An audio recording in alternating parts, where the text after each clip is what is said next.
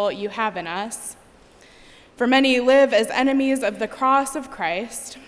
I have often told them, and tell you now, even with tears, their end is destruction.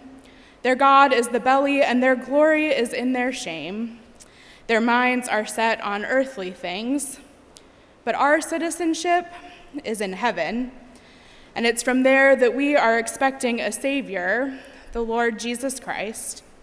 He will transform the body of our humiliation, that it may be conformed to the body of his glory, by the power that enables him to make all things subject to himself.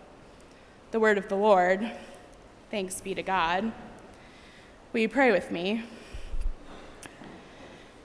Good and gracious God, bless us this morning with open ears and open hearts and open minds, that we may know your movement and be transformed by it in a new way today. Amen. Those answers about citizenship during the PYD were maybe the sermon, but it's always good to hear important things twice. The wisdom of our children absolutely crushed it this morning. When I began seminary almost 6 years ago, to say I was nervous for my first day of class would be an understatement. I had earned a business degree in undergrad, and prior to that semester, my only formal education in theology or the Bible had come from my Sunday school classes at Pioneer Presbyterian Church in Northeast Ohio. I felt unprepared and light years behind. My first class started, and we went around the room introducing ourselves, saying our names, where we were from, and a fun fact. I went towards the end and introduced myself. I felt like most of the fun facts had been taken, and so I stumbled and I said, I'm really bummed we can't have dogs in our apartments. That's not a fun fact. Fortunately, a room full of first-year seminarians is one of the more grace-filled places you could ramble through an introduction and share a fun fact that is not at all a fun fact. But I had decided quickly that my introduction would be my only vocal participation that day. As we finished our introductions, our professor moved to the back of the room and opened a row of cabinets to reveal craft supplies. Take whatever you'd like and spend the next 30 minutes creating a representation of your church community, we were told. My first lesson of grad school took a turn for preschool craft hour, as the class sat in a circle coloring and cutting and gluing interpretations of our communities. My depiction took the shape of a colored pencil drawing on 11 by 17 printer paper. It has followed me through multiple moves since. It shows trees surrounding what many think upon seeing it is a clearing and shadows of the trees by an artist that has no perception of perspective at all. But they're pews. They're simple benches, and as soon as my parents saw that drawing on my wall, they recognized it immediately. There's a tree surrounded by these pews, a labyrinth in the back, and a simple wooden cross in front of it all, screwed to the top of a tree. It's the chapel in the woods at the church I was raised in. It's where I stood and sang to the congregation on VBS Sundays as a child, and where I played Capture the Flag at youth group.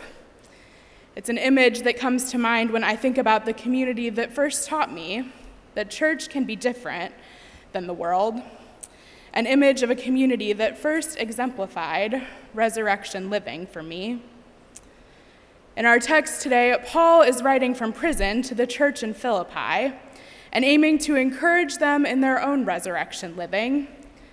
As far as a persuasive and encouraging letter goes, Paul gets off to a rocky start here. He calls people out for living as enemies of the cross. These aren't people who have denied Christ. These are people who claim Christ, but their actions don't follow the patterns of Jesus' actions. Patterns of continuous love, humility, and even self-sacrifice, which led him to the cross. For Paul, there is no resurrection hope without this cross and without Jesus' actions. For Paul, if we aren't living as resurrection people, if we're forgetting the actions that led to the cross, the thought of Christians forgetting the example of Christ shakes Paul to his core. For many of us, our first understanding of faithful living, of living by Christ's example, and into God's call for us, comes in the language of our families. Having grown up with extended family from Pittsburgh, where y'alls are substituted with yins, yins has long been the language of my family of saints. Yins better change out of your church clothes first, yins slow down, yins quit sneaking candy, yins don't go too far now, yins come in, wash up, yins take a seat at the table, we told yins you'd ruin your appetite, yins grow up so fast, come back soon. Familiar? Though yins is not a word that has ever been a mainstay in my own vocabulary, the community it represents holds space for me. It holds space that I mark that I belong somewhere familiar, even if more often than not I am distant. A space that is bigger than me and would exist without me, yet that I'm so important to. Holy space that reminds me that I am small and beloved. Yins calls my attention back to the saints that taught me and grounded me, and an example to something to go out from in the first place, the saints with whom I share kinship. It wasn't long after my first seminary class that I began to learn about kingdom theology, a move in considering how we interpret kingdom texts, like this one, through the lens of community. Kingdom theology has its roots in liberation theology. Cuban-American theologian Dr. Ida Maria Diaz wrote that the coming of the kingdom of God has to do with coming together of people, with no one being excluded and at the expense of no one.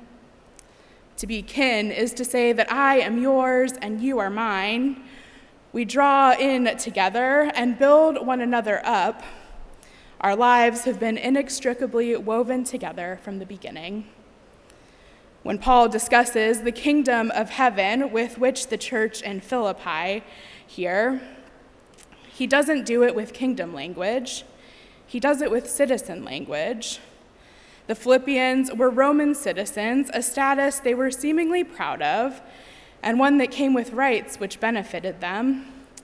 Knowing this, Paul calls them to a new understanding of citizenship in heaven. For Paul in this letter, living life as a Christian is to live as an expression of Christ's example, to live not as a citizen of the empire, but as a citizen of God's love, to live not as a citizen of the empire, but as a citizen of resurrection hope, trusting the Spirit's movement, which calls us to live into Christ's example and invites us into kinship with one another in God's community. This living that Paul is referring to, it's living that necessarily occurs in community. To be a good citizen of anything isn't about ourselves. It's about how we care for those around us. It means we're a part of something. That first day of seminary for me was a bit of a roller coaster. Here I was in a new community where I would live and learn for the next 4 years. It started with my anxiety, an awkward introduction, then the familiarity of craft time, an easy conversation, straight into a vigil for justice and peace held on our quad immediately after class. Just a few days before, as I had moved into that new apartment on campus, my phone continuously buzzed with updates. A group of white supremacists had gathered in Charlottesville, Virginia, And as the night turned into the next day, growing tension led to violence, dozens of injuries, and a death. In the scene, against supremacy, stood a group of clergy, arms linked, singing and praying, grounded by their common language of faith and justice. They went out to be the church. It was risky, not knowing where they may find themselves, but they understood that the risk of staying put was much greater, so they went out. It was subversive, no meetings called for approval, no holding back for the fear of unknown optics. They went out.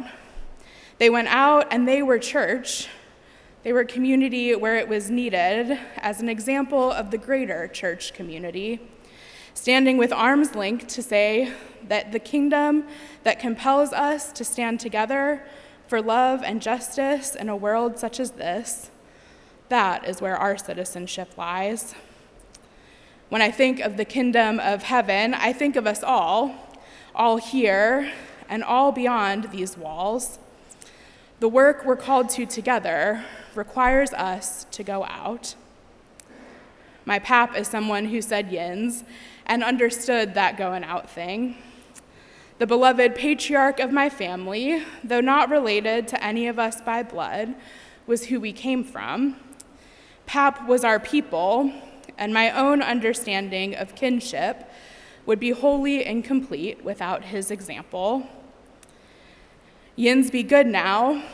Be good to each other until we see you again, my pap would say before we parted ways. He knew there was life to live and work to be done that couldn't be lived or done from under his roof. And so he sent his children and his grandchildren out with all of the holy knowledge and hope that he possibly could. Yins be good now.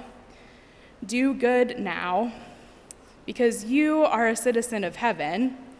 It was claimed for you in your baptism and is proclaimed each and every time we gather in kinship. I am yours and you are mine, and we have work to do, but it's work to be done together.